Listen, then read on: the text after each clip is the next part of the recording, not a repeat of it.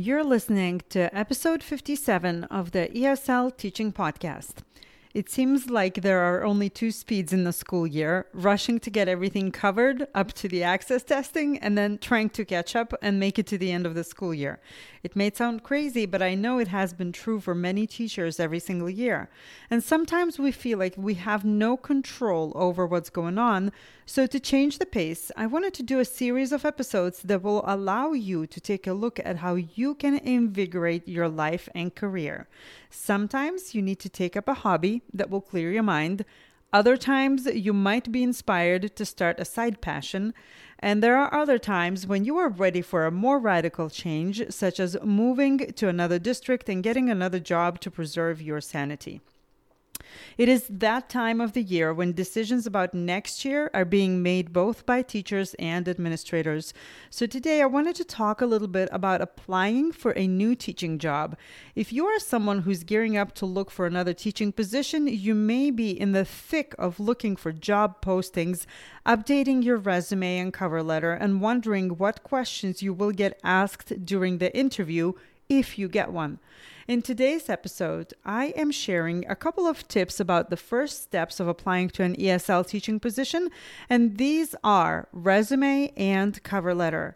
I will talk about how to lay out your resume, what to include in it, as well as how to make your cover letter effective so that the person who is responsible for hiring will notice yours right away. Are you ready? Let's dive in.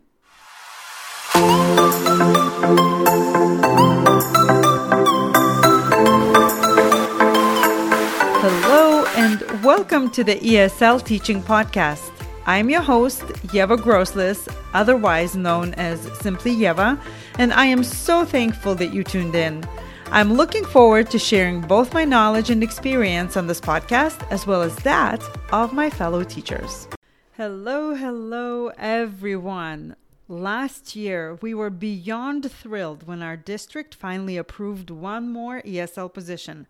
And since there were only two of us certified in ESL and wholeheartedly immersed in everything multilingual learner teaching and advocating, we were invited to take part in the interview process.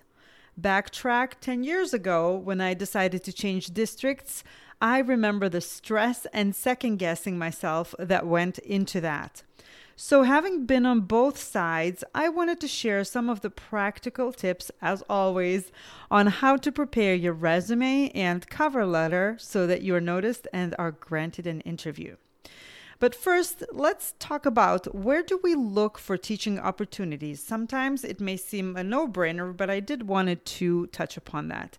Typically, people look directly on the website of the district that they're interested in, but there are other places to find teaching positions, especially if you are willing or dreaming to relocate and to change for a more radical change. And these places would be LinkedIn or Indeed.com. LinkedIn is a great professional platform in general, and you can make human connections with people from other school districts, which does help when it is time for you to find another job. And let's not forget another very important aspect, which is word of mouth. It never goes out of style, whether you're looking for a good hairdresser or another job, right? So if you know someone who works in the district of interest, this seems to be a great way to learn about opportunities that might not be otherwise posted. So when you're looking for something like this, think about these three places at least, and then you can probably be guided into other directions.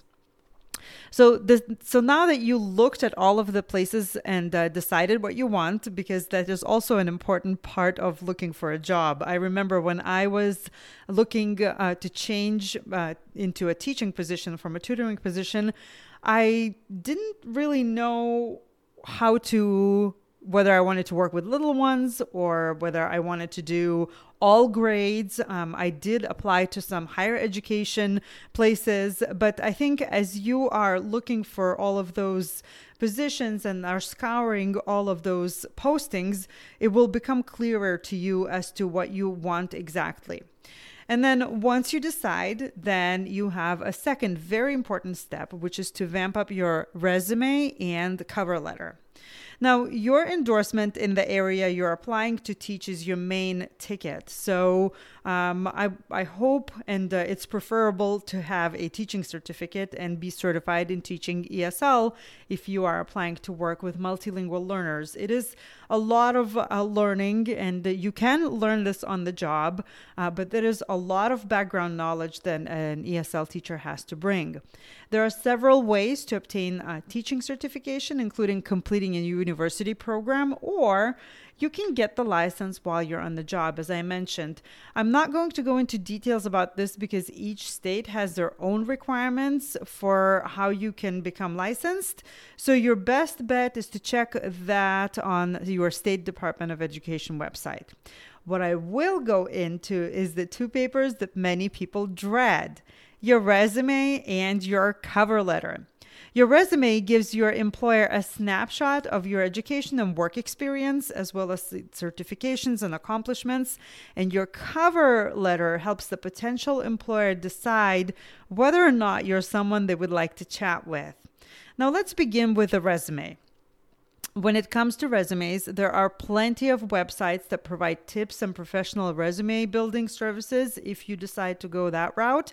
I am by no means a pro at this, but I know what has worked well in my experience, both when I was applying to a job and as well as when we were screening the potential candidates to interview. Let's start with the superficial stuff. I like pretty fonts and colors as much as the next person, but when it comes to showcasing your work experience and education, less is more.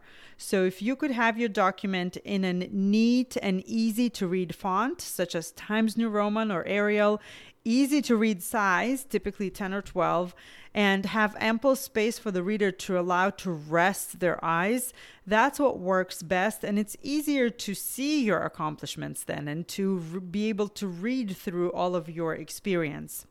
There are opinions out there that a resume shouldn't take more than one page, but I believe that in teaching, everything is just a tad bit different than in other industries.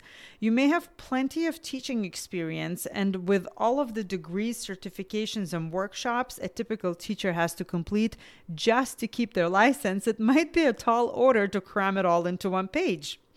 This is where you have to think about what is the most important to include, how it relates to the job you want to get.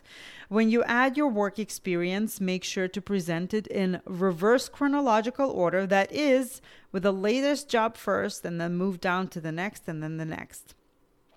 When it comes to listing your accomplishments, a rule of thumb is to describe them in such a way that presents the reader with the outcomes of these accomplishments and highlights your teaching skills and anything else that might be beneficial in the position you're applying for. So, for example, instead of saying my responsibilities included, you might want to include a phrase like successfully implemented a new program for EL newcomer students or something like that. Words like successfully did something, accomplished, or organized pack much more power and give a lot more concrete information. If you are a newer teacher, let's say you just graduated or are changing careers and are entering teaching, you may keep your resume shorter. In this case, you may not be sure what to include, especially if you have little to no experience. But it might be beneficial to ask yourself, what skills do you have or have you used in your previous job that might enhance your future in teaching? For example, have you done volunteering? Have you done tutoring? Are you very organized? Or maybe you are an effective manager of people and your space. Maybe you have great people skills. These are things that are extremely important in teaching. So if you are working on your certification, don't have much experience, don't be discouraged. We all have something to offer. And in teaching, a lot of people skills, organizational ability to communicate are highly, highly valued. And this brings us to cover letters. So I have 3 tips for including, for what to include in the cover letter. And it is always one page. It typically consists of 3-4 paragraphs where you introduce yourself, your accomplishments, and explain why you're a great fit for the job. But let's get this first. You have about 30 seconds to catch the hiring director's attention. It's true. There's a lot of resumes, there's a lot of cover letters, and I think also, it's a fast-paced environment. So if you can stand out in some way, that will help your case tremendously. This means that you have to have a clear pitch so they immediately know that you are the candidate for them. This is called an elevator pitch, if you've ever heard it. It simply means that, for example, if you are going somewhere on an elevator and another person asked what you do, you'd have a well-constructed several sentence response to share with them. In the cover letter, this would probably take a paragraph. For example, if someone asked me what I do with Simply Yeva, my response would be this. I am an ESL teacher with over 16 years of experience in working with multilingual learners of all ages, and I have made it my mission to help other EL teachers reclaim their time, sanity, and confidence with ready-made resources and meaningful coaching. So I'm hoping that this is clear that I'm an ESL teacher and I help other ESL teachers and I provide meaningful resources and meaningful coaching. And it took me a little bit to figure this out, and it took me a lot of practice. But what I wanted to say, that this might be a test on your self-confidence. I know it was for me. I always teach my students to believe in themselves and to bet on themselves, even when it feels scary. And the same applies to us adults. Looking for another job that might be a more fulfilling one is betting on yourself. So if you want to take some time and figure out what is it you do and what is it you offer and rehearse it as many times as you can, this might pay off. The second important thing to remember when writing a cover letter is this: the answer to the question, why should we hire you, or why do you think you're the right person for this job? Now, look at the job description and see if you can identify the problem to which you're the perfect solution. Obviously, aside from the fact that the school probably needs an ESL teacher, right? What are some concrete examples that you can share in the cover letter that would prove you have, let's say, a talent for translating data into instruction, or experience in helping content area teachers, or have a phenomenal ability to engage students and keep your classroom well managed? Okay, so it is important to look into the job description and see if this is something that you can include to let them know that if they have a problem, you have a solution. And finally, it is important to do some research on the school district and their culture that you're applying to. This means that you will have to make changes to each cover letter and to tailor it to that particular district, but it will also allow you to share, better examples as to why you're the right fit. I hope these tips help you wherever you are in your teaching journey, and whether you have been feeling the nudge or are just starting out, or have a friend who is lost and could use a boost of confidence. As a short recap, I shared some tips on how to format your resume, such as choosing the right information to put in and keeping it simple.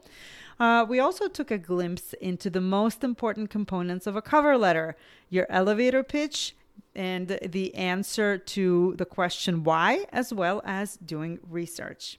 In the next episode, I will talk about the teacher interview, and as always, we share practical tips on how to nail it. Let us know what you thought of this episode by leaving a review wherever you listen to the ESL Teaching Podcast, or by sending me a message on Instagram. As you know, my mission is to help as many teachers of English learners as possible and make your life easier by providing you with actionable teaching tips, ready-made resources, and meaningful coaching.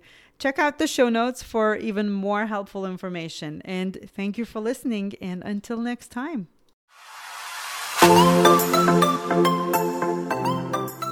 Thank you for tuning in to today's episode. If you loved what you heard today, be sure to do two things. First, make sure to subscribe to the ESL Teaching Podcast so you don't miss an episode. And second, leave a positive review wherever you listen, on iTunes, Spotify, or any other platform. positive reviews will improve the chances of this podcast to be discovered in the feed and help our fellow ESL, ELL teachers. And of course, there's a third thing. If you aren't following me on social media yet, come join me on Instagram at SimplyYevaESL, Facebook, Simply Yeva, or connect with me on my website, simplyyeva.com. Thanks again, and until next time.